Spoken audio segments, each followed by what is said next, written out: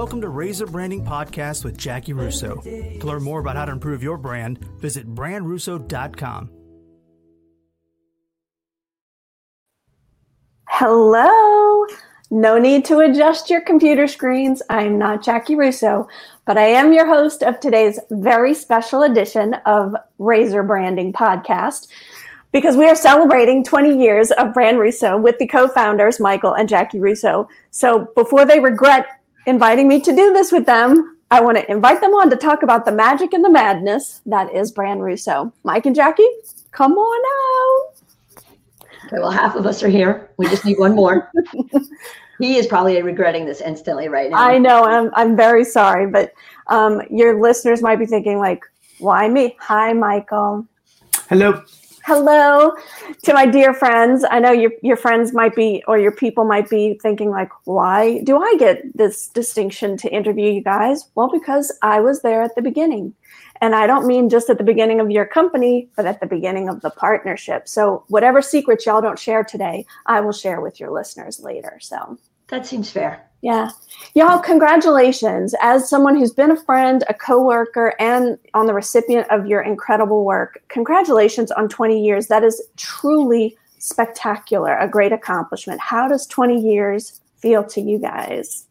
Old. It feels old today. Michael? Yeah, I mean, it's kind of I mean, it's obviously a milestone, and it kind of just it just happened. You know what I'm saying? Like you're busy working and kind of grinding it out and surviving every year. And all of a sudden it's like 20 years have gone by. So, and it is pretty, I mean, it's pretty impressive actually, just because of knowing what other people have not made it either through this business or not, or you're just owning a business for that long, or even surviving a marriage that long, or working together and being married for that long. I mean, there's a whole lot of wins in that. So, yeah, and you're jumping ahead to a lot of questions that I'm sure your listeners will want to know, like how and why did you choose to work and stay married at the same time? But we will get to that. So start us off with you guys. How did y'all start off with even just the decision to go into a company like this for yourselves? How did it start? What's the catalyst for it? So we were both working normal, regular, real jobs like people do every day. And I had some frustrations with mine. And, you know, Michael had some frustrations with his, like everybody does every day. And Michael's dad actually was the catalyst. He made a comment about, you know, not being able to get ahead when you're working for somebody else. And that kind of resonated. And I was super pregnant and hormonal. So everything made sense and was, you know, emotional. And, I said on the drive on the way home from lunch, I mean, I'll never forget. I said to Michael, like, I see how you as a graphic designer could go freelance and do that for people, you know, start a company, but I don't see how I could do that. And he looked at me like I was crazy. And he said, well, you're a media buyer, you're a strategist. You could be basically a marketing director, gun for hire. There's plenty of things you could do. And I thought, I wonder if anybody would hire me. So 6, 7, and 8 months pregnant, I waddled into people's offices on my lunch break, on the weekends, after hours. I was always very specific to honor my current employer's time. I never wanted to, you know, double up on that. So after hours, I would go and make sales calls basically and say, you know, hey, I'm a media buyer, I'm a market strategist. And crazy enough, people were like, sure, I'll sign up for your services. And I thought, okay, well, now I got to figure out what services it is you just signed up for. And then, well, Michael, were you on board right away, or Jackie, did you do this like all on your own for a little while? Like how did it become creative and what you were doing, Jackie? Well, I think he was on board from the beginning. Yeah. A helper after hours because he also had a real job. Yeah, I was kind of freelancing for her in a way. I would just pick up jobs that she need to get done, that kind of thing. But then I think quickly it was like, all right, we're either going kind of all in or not. And then we just, you know, jumped all in. Yeah. That had to be scary. It was like 6.5, almost 7 months. I was completely by myself. And then all of a sudden, neither one of us had real jobs is how it felt. And we had no place either. I mean, we were literally in a extra bedroom. I think Jordan was born. Yeah, well, the company started February 1st. Jordan was due in February. She ended up being late. So she came the middle of March. And so the office and the nursery were the same room because it made it easy. I could nurse her, do work, change her. She could nap. I could do work. And the cycle repeated.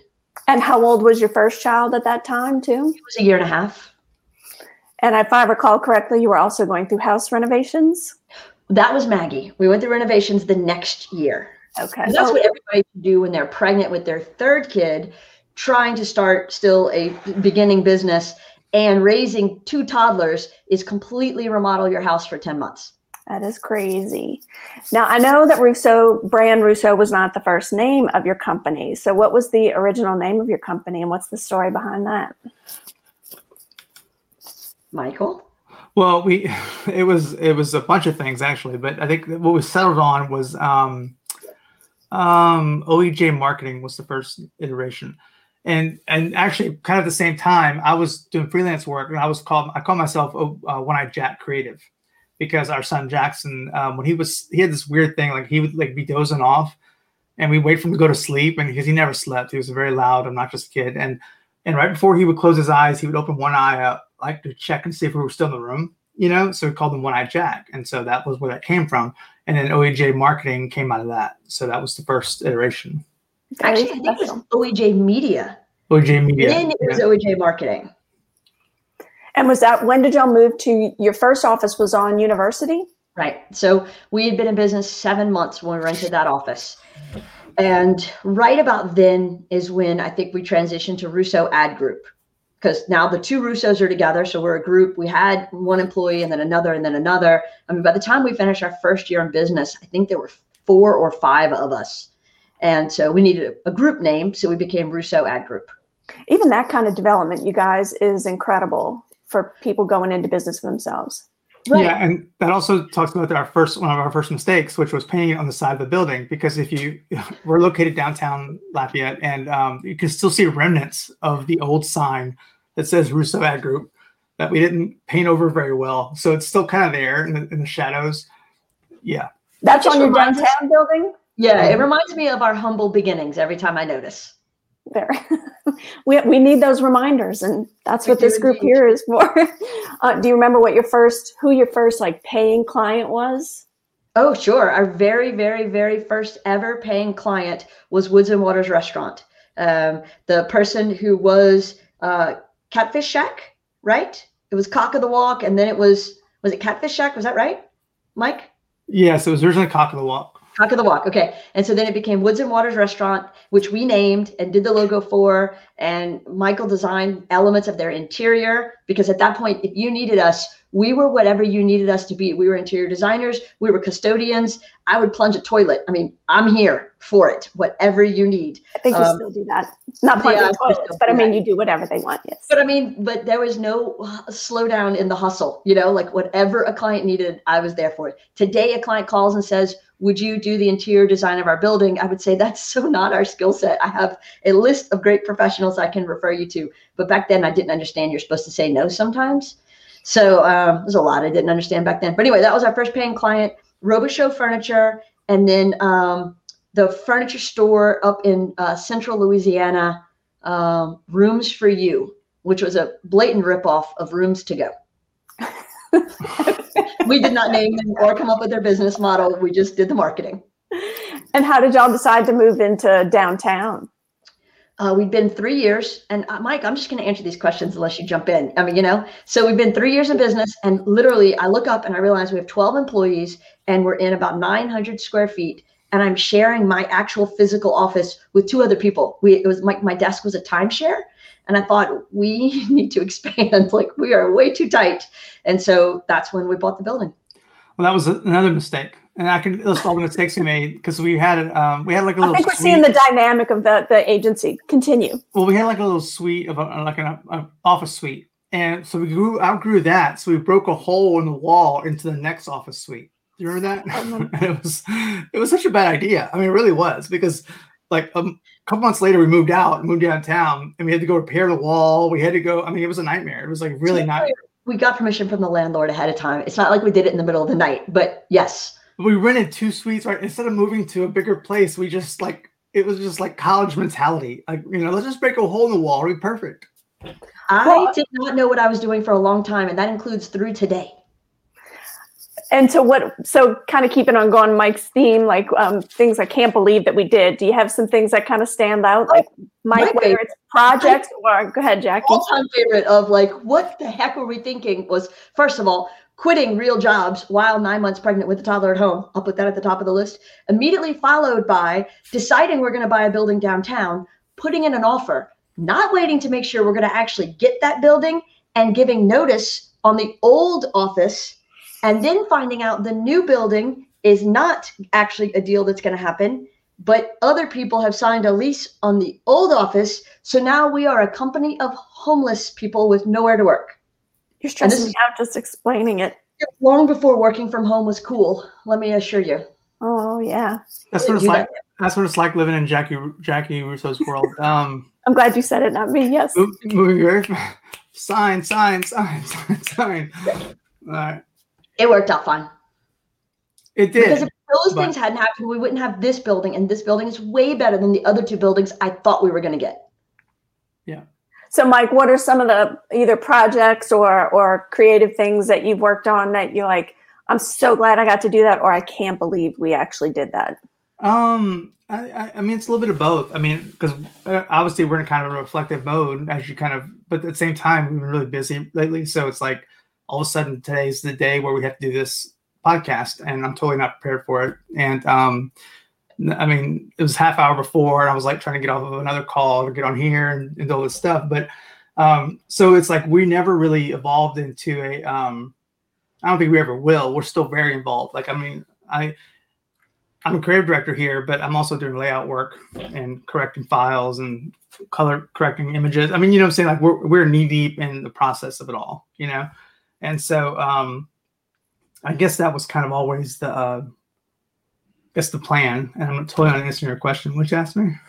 What are there any projects that stand out for you that you were glad that were fun to work on, or like I can't believe you worked on that? A bunch. I guess that's what I was getting at. Was like it's just hard to look back on that and pick out those. You know, like there's definitely things I'm proud of.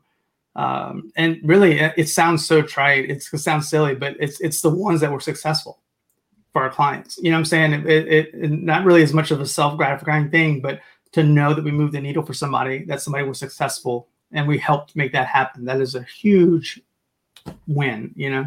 Oh yeah. I mean, it's why we do the things that we get drawn to do, and you're good at it. I imagine that would be very satisfying to see that success for your clients.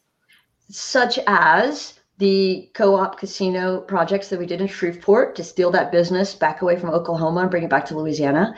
The work that we did for First Bank and Trust in New Orleans, the work that we did for Cece's Coffee Houses to launch all the Mochasippis, the work that we did for, who would you put next on that list, Michael? Downtown Lafayette.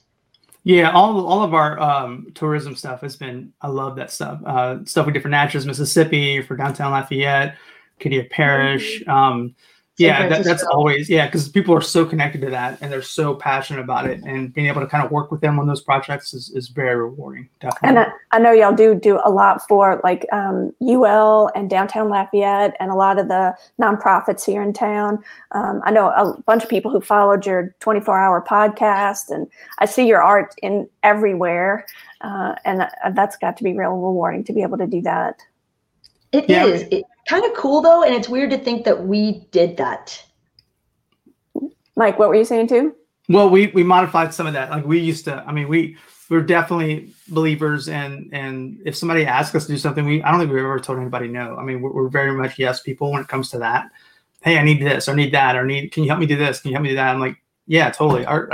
Whatever school our kids are at, we've done all their marketing because it's like, hey, marketing people. So yeah, we'll do it. We'll jump in. You know, it's just really easy to do that, and it doesn't take anything from us but time, really. You know, so and talent. Yeah, but it's an easy give. You know, like you want to be able to help people with your talents, and I think you mentioned something about that earlier. I saw in your blog post this morning, Jackie, about giving your time and talent more keys to success. I guess is what you were getting at. Yeah. Pretty much. Yeah. Jackie, what was your blog today? Yeah, the 20 things I learned in the last 20 years. And it was, it was a reflective list, which I don't think I spend a lot of time being super reflective, but I definitely feel like when I can circle back and really think about where we were And I remember vividly standing in that parking lot back in August, I guess, of 2001 when we rented that office and looking around and thinking, what the fuck have I just done? Well, Did and you I remember. curse? No, I whispered. I remember the one year that I worked for y'all and was when you moved into the building downtown, and we were working on banquet tables, this queen wall, so that construction could happen. And I was thinking, I hope they know what they're doing. We didn't. Just spoiler alert. We had no idea and still don't. Yeah, that's all. And so how would you say like the culture of the organization has changed? Well, it's changed every couple of years, I think. I think we finally, in the past, I would say the later half, the second half has been much better than the first half, the last 10 years. And in the last few years, it's gotten really good because, we didn't, we're kind of beating ourselves up about making mistakes, but I guess every business owner does that. And when you look at the list of things, because there is no book. I mean, you can read every manual, but until you're like having kids, you don't know what it's like until you do it, Yeah. But figuring out how to hire the right people and find the right people because our whole goal with doing all this was to have a place that we wanted to work. Like, we don't punch clocks here. We get to wear whatever we want. I wear, sandals, Crocs, whatever, shorts. I mean, we don't have dress codes. We wanted to work with adults to where, you come and go as you please, as long as your work's getting done. I'm not going to look for you and say, oh, hey, I got to run. Can I go to the doctor today? Yeah. If you got to go to the doctor, go to the doctor. I mean, like, be a grown up, just do your work and communicate and find the right people that work well in those environments was really hard. Not everybody does. Not everybody works with that kind of freedom, Yeah. And so that was one of the biggest things, is figuring out how to manage that and manage people, because I think we were both good at what we did, but I'm still a horrible manager. I mean, I'm not good at that at all. Jackie, don't nod your head at that. Jackie, do not nod your head at that. But I'm agreeing with him. Aren't I supposed to say when I agree with him? Yes, Michael, I agree with you. Jackie, how do you think the culture's evolved what it is now? I think Michael's right. I think that we have done a much better job of hiring. Every time we hire somebody, we learn more about how to hire even better next time. And so it's not that the people that we worked with in 06, 07, 08 weren't great. They were great for that stage and that time of us, and they helped us get to here. And I like here, and I can't wait to see where we are 5 years from now, 10 years from now. But for me, it's about evolving the work. I think that there was this turn, maybe about 12, 15 years ago, where we stopped being order takers. It stopped being very project based, and it really became bigger and deeper than that. It became more strategic, and we got more involved in the way our clients can actually be more successful in their business, not just we're going to make a logo or we're going to give you a website. And that's when it got fun for me.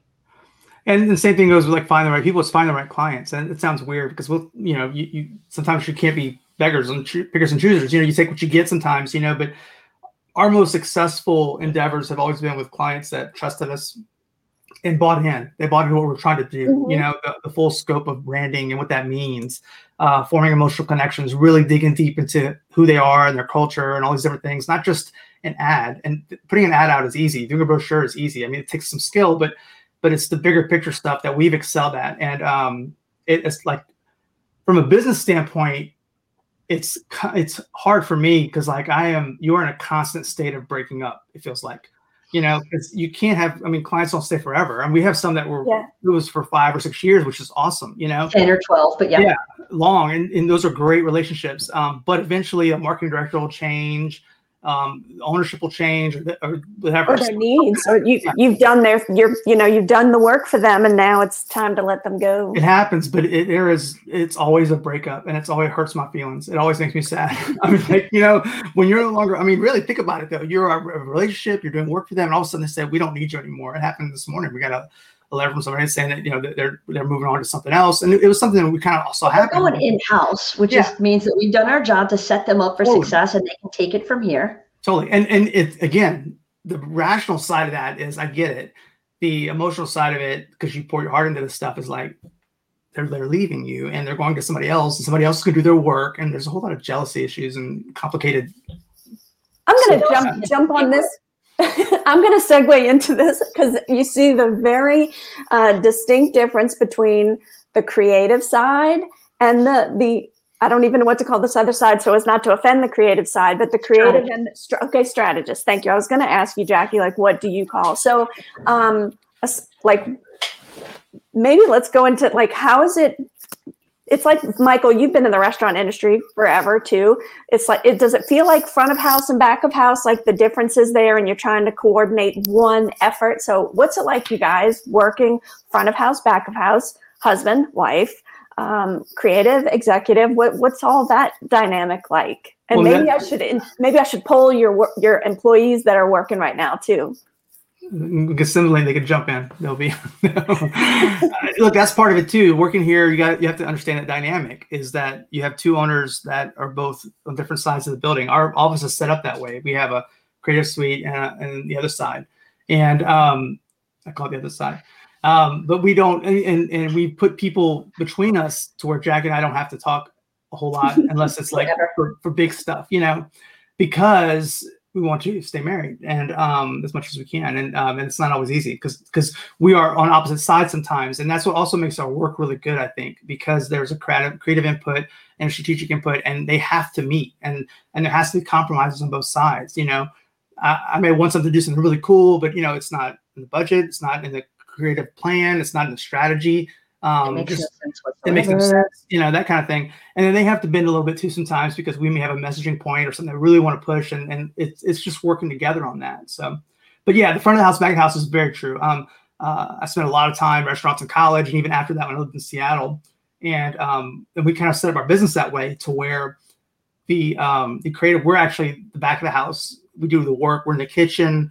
You won't see us a whole lot. The front of the house is our brand developers, Jackie. They're out in the front. They're shaking hands. The face of them. Mm-hmm. They're selling the menu. They're talking about what to offer. They're trying to help the experience out and saying, this is what I recommend. This is what I need you to do.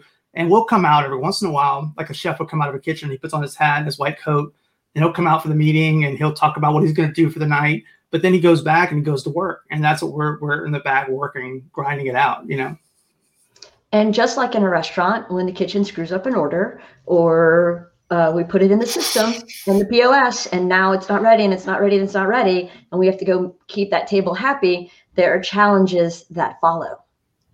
That's true. And moving on from that, so we see how the delicacies of just work in front of house and back, and the differences that y'all come together to work on for the good of your clients. I know. Yeah. At the end of the day, that's it. I think that's another thing. We talked about culture earlier, and we really have gotten to a place where our entire team is involved in these things. And it's not just like if we're coming up with an idea or a concept, we do something called Razor Branding, which is this big assessment plan that we bring to companies, and it takes 6 or 8 weeks to put together, and it's like a 130-page document when we're done, and it covers everything, and everybody's involved in that, and everybody's putting their thoughts in that. We have constant meetings, constant talks, and we're bringing in research. We have a research team that we never had before that just does research for us and really digs in deep, and they bring that to us, and then everybody's kind of has their hands on it at some point as we kind of craft this plan. It ends up being a really nice, strong plan that works at the end. That's a huge development from 5 people in an office off of university. That's incredible. Yeah, we have to figure some things out. Like I said, that part of it, and who is it? Gladwell? Malcolm? Gladwell, is that his name? Yeah. Anyway, I'm not a big reader, but I listened to his books on tape, The Outliers, like many years ago, and he talked about the 10,000 hours or something like that, where you finally feel like, yes, right? 10,000, yeah. And I don't know when that was for me or not, but there's somewhere along these 20 years, there was a moment where I woke up and I'm like, what I'm saying, I actually believed, and I knew it was fact. Like I can go toe to toe with anybody now and back up my opinions and say, this is the way it should be done because I know it's the way to be done. I'm not guessing anymore. I'm not borrowing from somebody else's theory or philosophy or process. It's my process. It's my thoughts that I believe in are true. Do you remember what that moment might have been around for both of you? Like when you felt like, and I know you're still feeling like you're growing and developing, but like when you thought, whew, we've made it. Okay. I know. Well, we've made it. I mean, every payroll, I'm like, let's hope we can pull it off this time. I mean, not really, but that is how it feels sometimes. Yeah. But when I felt like we really knew what we were doing work-wise, I know exactly when that was. It was about the middle to beginning of 2006. We had just celebrated our 5th year. We were working for First Bank and Trust in New Orleans. I was about to say that was about the time, yeah. And 100% that project and those people pushed us and challenged us in every positive way possible. It was a great relationship. But we brought our game up to levels that I never thought were going to be possible. I mean, really, I thought I'd work from home. I'd play some tennis. Michael would do some logos for my clients. I would do media buys, and, you know, that would be it. I never took a class to run a business. I never thought I would found a business. But anyway, so it's, you know, early 2006, we're about 5 years old. And it's probably right about the point that we've, you know, pushed past the 10,000 hour mark, I would imagine. And all of a sudden, they were asking us questions about what our process was and how we knew the plans we were coming up with were right and how we were going to get this business growth that they needed. And I knew it was like I was channeling the spirit. You had the information in you. Yeah, I didn't have to worry that what I was saying was wrong or that I was faking it until I made it. I knew the answers to the questions, and I was smarter than I thought I was at that moment. And all of a sudden, all the pieces, just like the tumblers in the lock, went, and I was like, oh, okay, yeah, all right, this might work out. We may not lose our house. Very cool. Mm-hmm. And what we're doing isn't, I mean, this has all been done, and we're not doing it any differently than a lot of people, but we've managed to take the best of a lot of things and put them into what we do best. And a process that works, a system that works. And we apply that to everything. And like I said, it works. I mean, if we find, again, I hate to say find the right client, it's not just find a client that agrees with you, but it's a client that is open to opportunities, they're open to collaboration. There's a trust there that we're working together. We have a client they're working with right now, which is one of our favorite ones, like ever. And they're an international company. They're doing a lot of great, cool things. And we're involved in their conversations, and we're involved in what they're doing. And there's a chemistry that really is hard to beat. And you got to find the right fit to things. Yeah, both sides. Definitely. Mike, when have you ever had that feeling of, okay, I got this, or, you know, we've come to a good plateau where I've made it? It was probably right around the same time, because that was one of our first like big clients, like regional. They were big. They had a lot of money. We were doing it for the Saints. I mean, it was a really cool thing. And I was really lucky. We had an art director with us at the time named Gary LeBeau, who I always look up to. When I was in school, he was already out in the world working, and he had kind of retired for a while to have a kid. And he came back. When he came back, he worked with us for about a year and a half, maybe 2 years. And he was with us during that time. So I got to have like somebody here that was working for us, but I was like taking his lead, and I learned so much from that. And it was like validation in a lot of ways, you know, as we worked together. And but then it was just a matter of, you know, there's always insecurities and everything, especially in the creative side. I mean, anytime you put yourself out there, it's your talent that you're putting on the line, and you're hoping that, you know, people like it. I mean, there's so much, I don't know what you call it. What's the word? Insecurities or self-doubt or self-examination. Well, vanity too, you know, like, but ego. I mean, you know, because it's like, I want it, but I like that. I want you to like what I do. When I talk to students all the time, I tell the same thing. It's like, if you're getting in this thinking that you're an artist, you're in the wrong field, because art is what you do for yourself, and you don't, you know, you're doing it because you have to do it, right? Advertising is, you got to go through your account executives, your business owners, your art directors, the clients' wives. I mean, there's so many people that you have to go through that are going to have their opinions. And now this, in our world, the advertising world, is so accessible. I mean, it's right here. I mean, everybody has digital Canva and all these different tools to make their own stuff. So, guilty. You know, yeah. And it's fine. It's I'm a great. pro.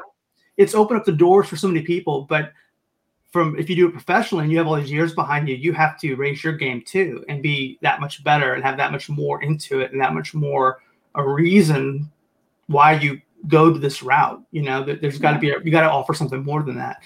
But again, it's the vulnerability that you're putting yourself out there for. Ooh, now you're speaking my language there, friend. Mm-hmm. Hey, and you guys, I'm not watching the Time or Facebook feed, so if there's questions or comments right now, okay, thank you. So, you know, Jackie, on your podcast all last year, we're asking people, how did they pivot last year? So tell me, how do you think Brand Russo had any and all pivots this past year? Well, I mean, we had three kind of main ones. It started with, accepting the reality that March 15th brought to everybody. And so it was immediately assuring our team that no matter what happened next, payroll would be met. They had jobs. We weren't laying off or furloughing. I needed people not to worry. I needed them to just do work, because we all had to go worry about our clients. And so I couldn't have them worrying about the client and us, because then we weren't going to get anything done. So then, that was at 8 a.m. And then at 9, it was, okay, who line up the clients, who needs what, how do we help them pivot? And so those first 30, 60, 90 days were hair on fire, just adjusting and adapting and helping, everybody figure out how to do something differently so they could stay in business. And I was impressed with my team and everybody about, I think, how well we set aside what might have been our own concerns about health or finances or family or what's next for us. And we just knew if we took care of them, everything else would work itself out. And thankfully, that ended up being accurate. So then right about, 30 days into that, I realized that we had some clients who had stories to tell. And so then that was probably our first biggest pivot, was taking what was like an audio podcast and turning it into this live video format, because it was a great way for us to take our social media. I just got our monthly report this morning, and Connor and the social media team do a great job. We had 36,000 engagements across all of our social media platforms in the last month. So, that's pretty cool. So I thought if we could take that and give that to our clients, that's going to help them survive. And so that's where this whole thing came out of. And whereas with our audio podcast, it took us about 2 years to get to 6,000 subscribers, we did that with the videos in about 2 hours. And so I was like, okay, we're onto something here. That's awesome. And then from there, it was Mike and I being approached to write a book. And I thought, well, that's probably good timing with the 20th anniversary coming up next year, and us kind of feeling like we sort of know what we're doing maybe sometimes. Sure, let's go tell the world that we know this. We may not know a lot of things, or probably a ton of things we've screwed up, but at least we know this, and this is something we can share. And to me, that's very on mission for us, is to take what we know and let other people learn stuff. And then third and final, rounding the fourth quarter of the year, was Brand State U. And that was me taking everything that I teach in these workshops and classes to entrepreneurs and small startups to say, hey, you may not be able to hire a big branding agency like us, but you still need to know how to do things the right way for the Canva generation. Everybody who wants to be able to do it themselves, let me give you a little bit of advice and direction. And so Brand State U came to be, and it officially launches in a couple of weeks, but we've already got people signed up, and I'm already doing work through that. And that's been hugely rewarding. Yeah, that's a huge online pivot. To think of how much business has gone online, to put your expertise for both of you, all of the strategy and all the information that y'all know, to put it so concisely in a course format, a membership format, I think that's a incredible pivot for you guys and offering. Yeah. Well, I just think not everybody can have us do it for them, but everybody needs to know it. And so whether you want to read the book or you want to sign up for some classes, you now have a chance to learn the things that you need to know, because business is only going to get tougher. It's only going to get more competitive. The technological changes are only going to make more and more people obsolete. And so everybody needs to figure out how to make those pivots for themselves. Hey, and I'm going to ask y'all about your book a little bit later, so we can feature that and the coursework too. But Mike, you've talked a little bit about like things that we say that I wish hadn't happened, or maybe this didn't go as planned. For both of you, are there things that have happened along your past 20 years that you can call out that didn't go the way that I'd hoped or planned, but clearly we take it all as a lesson, or it's something learned, or it's something that we grew from, or I can now see that I'm glad it happened. So something that maybe felt like that sucked at the time, but I can see how I learned from it. Y'all have some examples to share? Yeah, I mean, there's so many. I mean, every time you lose a pitch, every time you don't get what you want. I mean, every time. Again, it's a constant. You have to have a thick skin doing this, and you have to not take it personally a lot of times, which I don't do well. But I think but sometimes it hasn't worked out. Like this didn't work out, and it was probably for a reason, because the next thing that did was so much more beneficial. Missing having a client leave, and it was like, maybe they should have a long time ago. It was probably for the best kind of thing, because it was a bad fit, so I guess that's one of the biggest things. I don't know if Jackie. Yeah, I would agree. I mean, the first time I had to fire somebody, that still haunts me. Like, that was hard. It was hard to do. Shouldn't have hired them in the first place. Such a bad fit. But now we're in it. And I know that, their family depends on that salary. And I know that it's going to be, as devastating to them as it is to me. And so for whatever reason that ended up being take your daughter to work day 2 only made it twice as bad. So I just had to fire her with her daughter right outside the room. It was just a thing, man. I mean, no, seriously. But we already activated the protocol. So the email had already been rerouted and the server had already been disconnected. I mean, the computer had been disconnected from the server. Like, there was no turning back. Right. Oh, yeah. No. What advice would y'all give to people wanting to either like go into business for themselves, or Mike, if you have any advice for some budding creatives? Yeah, don't do it. Michael. All right, I'm going to answer first and you can come in after. My advice is actually do it. 100% do it. The 20 things that I listed today in the blog are exactly how I think people should approach starting a business. Hard work does outweigh talent. You need to fail fast, because then you can figure out how to fix it and do it again. I like get that it right. one. Yeah. I think that, you want to start small. There's no place for ego in all of this. You've got to be humble. You've got to be a lifelong learner. And there are so many resources out there. So do your work, do your research, do your due diligence. Find the Small Business Development Center and the LEDAs and the LEDs and the opportunity machines. Every town has their version of those things. Everybody's got an entrepreneur incubator. Everybody's got a co-share workspace where you can work out of your house or rent a desk for a very small amount of money every month and be a part of a community of people who are starting to launch a business.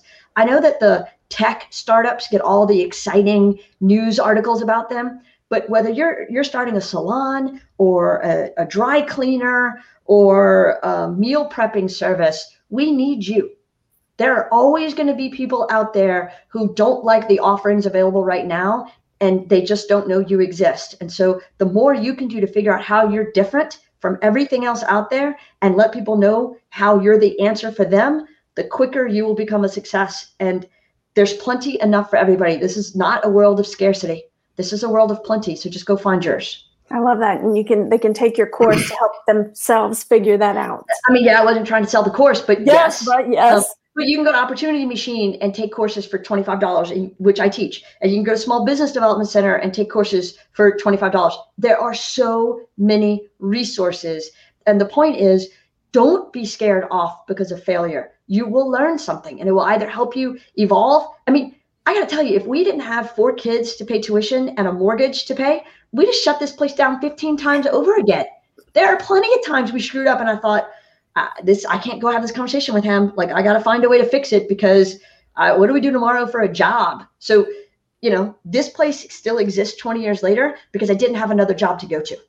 Well, and the driving force, I think, and you talk about what I would say to people trying to get in advertising and people that are in advertising and for ourselves, we made a lot of, like I said, mistakes, of course. And there's probably people that are unhappy with us along the way that we haven't done well for. And we are well loved. Hopefully. But like I said, it just depends. But at the end of the day, our effort has always been in doing right by our clients. And I say that because it's a lot of times when people, especially smaller companies, local companies, they'll come to us and they'll say, all right, I have this amount of money to spend. That's the amount of money they have to spend. Like, it's not, and it's money that they're taking out of somewhere else to put towards advertising so they can keep their doors open. Mm-hmm. And if we don't take that seriously and we don't put it matters. I mean, our solutions, what we're recommending, all that stuff, we know how important it is. It's not just about getting an award for ourselves or being cool or whatever. I mean, it matters. I mean, they could not be around next month because this money they put towards keeping their doors open didn't work. Now, there's no guarantees in advertising, none. But I want to make sure that what we do recommend, that we do say, is going to give them the best chance at success. And if you don't take that serious enough, then you probably shouldn't be doing what you're doing. But it's the people that take the money out of their savings account or their kids' college fund. I take that with the weight that it needs, because he's right. We are their last line of defense. We are the ones that are going to make sure that they're successful or not. Mm-hmm. And so whether they have $500 or $500,000 or $5 million, I've got to make sure all of them are as successful as possible. And that was never more relevant than relevant than during the pandemic, the early stages of that, because everybody that we worked for was like panicking. Yeah. And it was, oh my God, are we going to be here next month? And businesses have been around for a long time, and it was terribly. And I don't think anybody that we worked with at the time went under, I think, which I'm really proud of. And not just because of us, they had a good work ethic and they had a good product and they had all the fundamentals they needed to be successful. But the fact that we helped make that come to play was huge. And yeah. What in scary times, what do you say to yourselves to help you keep going? I mean, we have the gift of hindsight now. You're at 20 years and you've had the lean years. You've had, it's like feast or famine, success or fears. What do you have said? What have you said to yourself to get you through some tough times that you could say to your clients or to other people who are struggling to keep making it to their 20 years? Just keep going. I mean, what's the getting up tomorrow, not getting out of bed, not going to work? I mean, there's no option unless, he won the lottery and didn't bother to tell me. This is it. This is what we do for a living. And so the way we stay successful is to make sure our clients stay successful. So we get up every day and we find a new way to do that. Well, I do have my secret Seattle account just in case things. Right. Forgot about your Playboy fund. Your secret what account? Seattle. When I moved home from Seattle, I had a bank account at Seafirst Bank. Remember that? Oh my God. And and I didn't close it. I had like $1.37 left in it or something like that. It probably has $200 in it now. No, I think eventually they closed it, but for like 10 years, I kept getting bank statements and it would grow incrementally. It was crazy. They spent as much sending him a statement every month as he had in the account.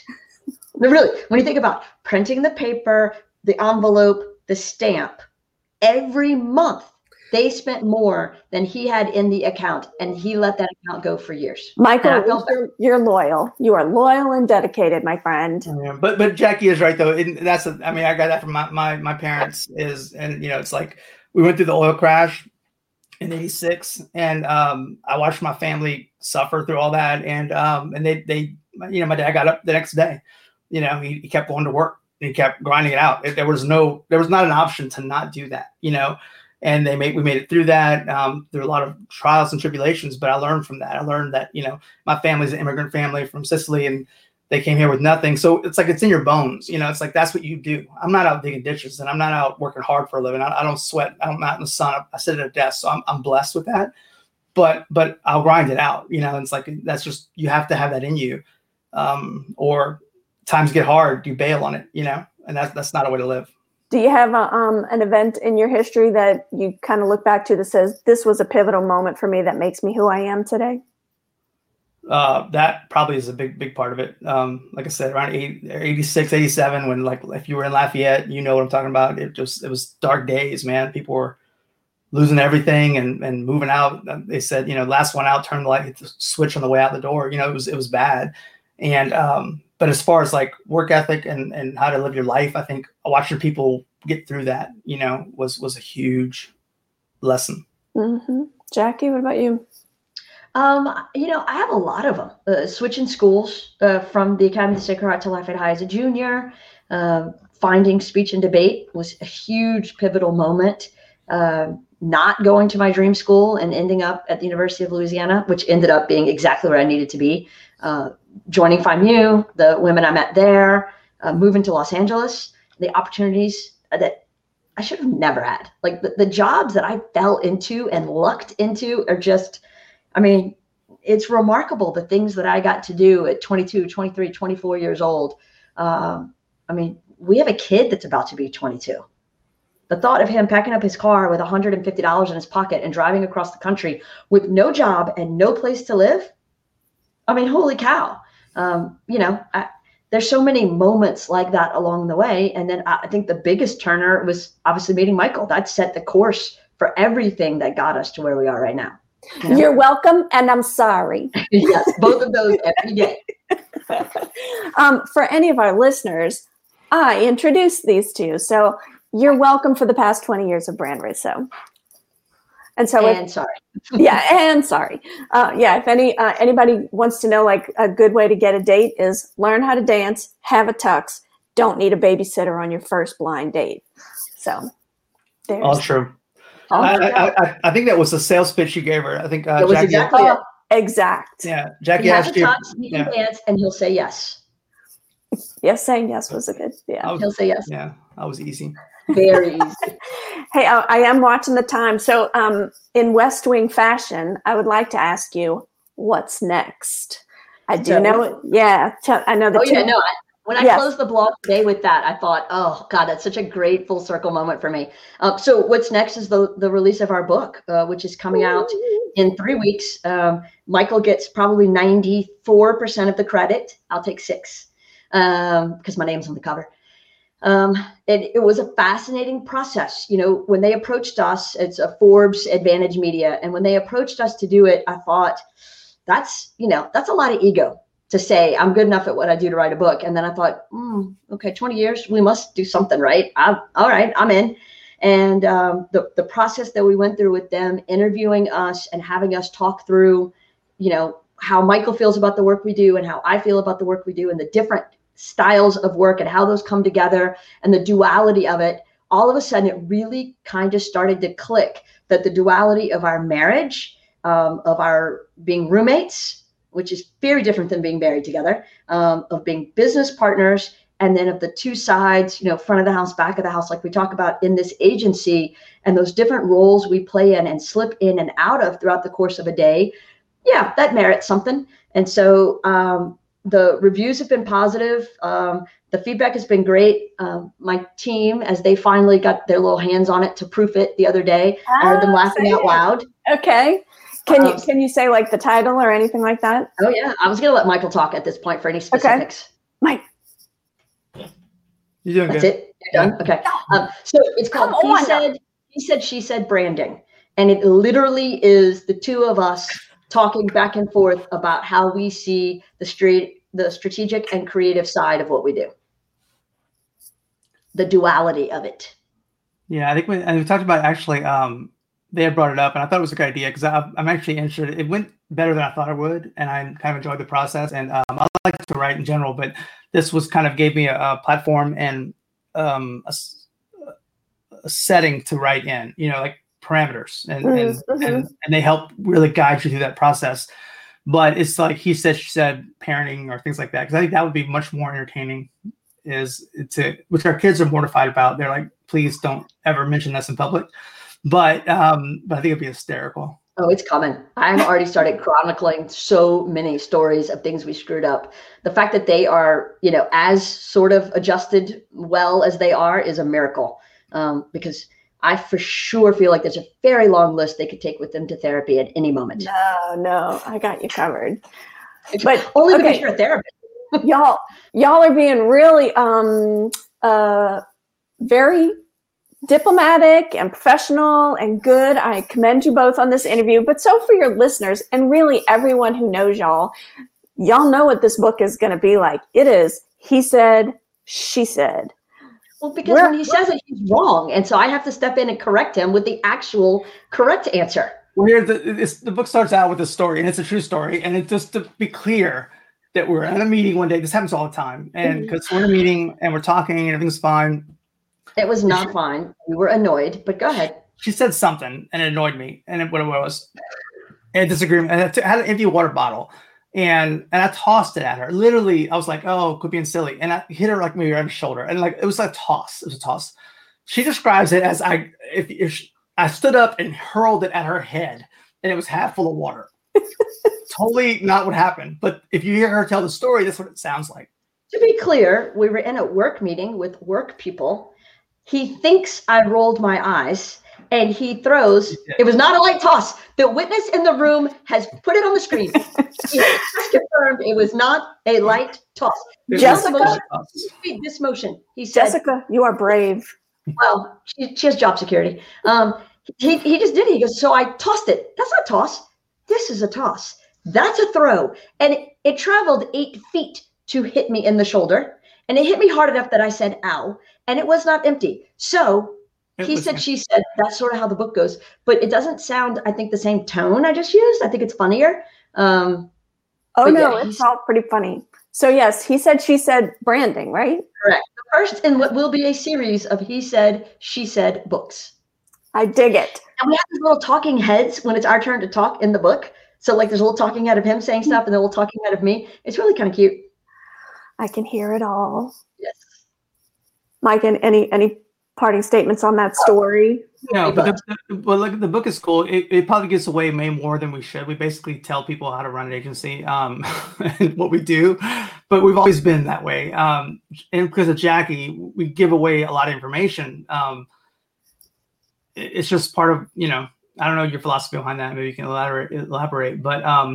But this book is how our process works and our beliefs, our core values of how we handle branding and in today's world, and what we've learned along the way. And I think it's a testament of who we are and what we're about. And I think and what you've created. And, I don't think you give away the farm by sharing a book like that. It's like any, self-help book of mental health things that I follow too. There's nothing that will replace working with you guys in person for one-to-one, for a client to come to you, Michael, and say, here's what I envision. Here's the feeling I want. And you can create something from scratch out of your brain from that. And Jackie to create a strategy of how to reach the people that any one person wants to reach. I mean, what y'all do is invaluable because you're honoring what is naturally inside you guys. And so, well, you get to 20 years by doing your calling. So I'm going to read this review. This is the first review we got. Jackie and Michael Russo's book, He Said, She Said Branding, explains better than anyone else how to take the equal parts of creative design and marketing strategy to create an appealing brand. The book not only communicates the importance of branding, but how to apply these branding principles into traditional and more accepted methods of advertising. It articulates a unique process, a 5-phase methodology that provides marketing practitioners a clear-cut branding roadmap. The book is an easy read and is filled with practical advice and personal examples of their dynamic process for branding. As a business consultant to over 450 advertising agencies across the United States, Canada, and Europe, Jackie and Michael are two of the best branding experts I've ever worked with. I highly recommend their book. How awesome is that? And who is this? I'm sorry, I missed the beginning. He's run a couple of agencies and he works with like 450 agencies around the world. Oh, awesome. I know. And do you want to say more about Branding State U? Well, sure. I mean, I can do that real quick. So BrandStateU, like university.com, is a place to go if you can't or don't want a full agency, but you do want more professional advice and experience. You can sign up and take some classes. You can sign up for a membership and you'll get some monthly direction and guidance and coaching. Like we'll get on call together every month and talk through some things. You can ask questions. I'll tell you what to do. It's for everybody that wants access to the knowledge, but doesn't need all the stuff that comes with an agency. Look, one of my viewers is listening. Hey, Aaron. The book on tape. We'll start reading it later. I do want to narrate the audio version with the two of us narrating it because I think tone is necessary. I think we hire out Aaron and Melissa to read it. Oh, that would be awesome. That would be awesome. No, it needs y'all's tone. That is very unique. It only comes from the user. So that's super. Aaron, that cracks me up. Okay, so I do have Michael and Aaron both use the phrase book on tape. There are no more tapes, y'all. Let it go. Book on Audible. Okay, y'all ready for your lightning round? I have some other questions in there, but is there anything else? And I'll just ask you, as I do in therapy sometimes, is there anything else you would like us to know? No, this whole thing has been painful, but I know. Thank you for letting us put this limelight on you. You've been doing a bunch of your jobs very well. Thank you. Yeah, Jackie's the voice and the face of the company, so I'm glad with that. I'm good with that. You've been speaking pretty good, my friend. You did good today. I mean, I'm literate. I can talk. I just don't like it. Literate means you can read, but go ahead. I speak good. Jackie, pull out your referee flag. Yeah. Flag. Wow. Yeah, I wore my black and whites, my refereeing, just in case. Y'all did good today. All right, so y'all ready for a lightning round then? Are we supposed to both answer at the same time, or is it one and then the other? I will ask you specifically one and the other. Is that good? Okay, Jack, and for both of you, but I'll say one specifically. Okay, Jackie, your favorite podcast? Other than my own? Yes. Armchair Expert. Say it again. I'm sorry, I talked over you. Armchair Expert.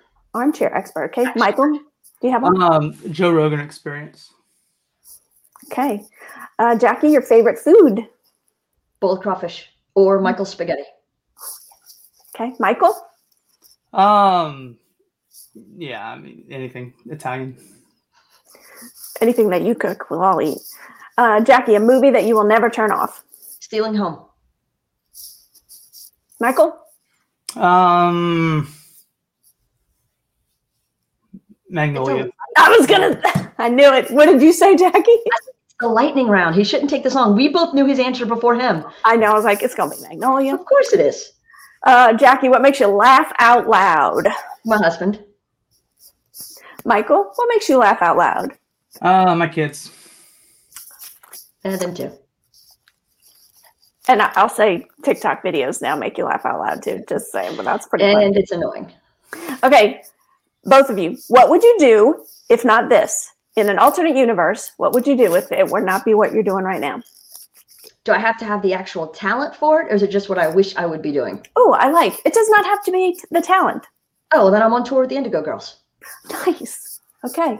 I would be a float builder for Blaine Kern in New Orleans.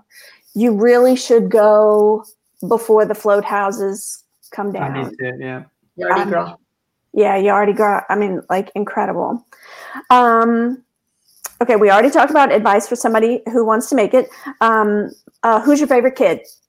Never mind. We all know who that is. I can scratch that off. I meant to scratch that off. Okay, and last of the lightning round, Michael, how old are you going to be on Wednesday? Early 40s, I think. Oh, yeah, baby. Yeah, I turned 50. I'm really not happy about it. So I'm dealing with all kind of milestones right now, and I don't like any of them. You like this one? 20 years of your own company? Yeah, it just means I'm old. I invite all of the listeners who end up on this part of the podcast. Feel free to enter your comments and encouragement to Michael on not only the milestone of his 20th anniversary with this company and working with his wife, but on he just let me out. I'm glad I squealed when you pulled me out of this podcast. Feel free to send your messages. Mike turns 50 on Wednesday. Okay. Thank you, Melissa. You know, we all wish you both the best. But seriously, because I didn't know if I missed something that y'all would like to talk about, because 20 years is a great accomplishment. People want to know like how you got here, and I know that your community is grateful, and I'm super proud of y'all as a friend. So excited for the book, excited for Brand State. You excited for y'all to keep doing what you're doing, because I know I benefit from it too. But is there anything else that you didn't get to share that you would like to? No, I mean, I thought it was very thorough. You did a good job with your questions. I look forward to seeing what's next. Mike? No, thank you for doing this. Obviously, you play a big part in all of this from the beginning, as far as advice and being a good friend and being with us on this journey from back when we were much younger. So it's pretty cool that we're all sitting here having this conversation. I know. And as much as I do love to talk about me, it really can be about y'all this time. But to that point, it is all about the connections, and y'all are helping people make connections with the people whose lives they will impact. And so that's what it's all about, is our connections and relationships. So keep doing what y'all are doing, Russos. Thank you. And thank you, Melissa. Really, none of this happens if you don't set us up on that first blind date. You're welcome. Most days I am thankful for that. Yes. And then I'm sorry. And then those other days you definitely owe me an apology. Yeah. No, it's super. Love you guys. Love you too. Thank you. All right. Somebody's going to have to turn me off, because I don't know what else happens here. All right. Thank you very much. Okay. Bye, y'all. Congratulations. Bye. Thank you.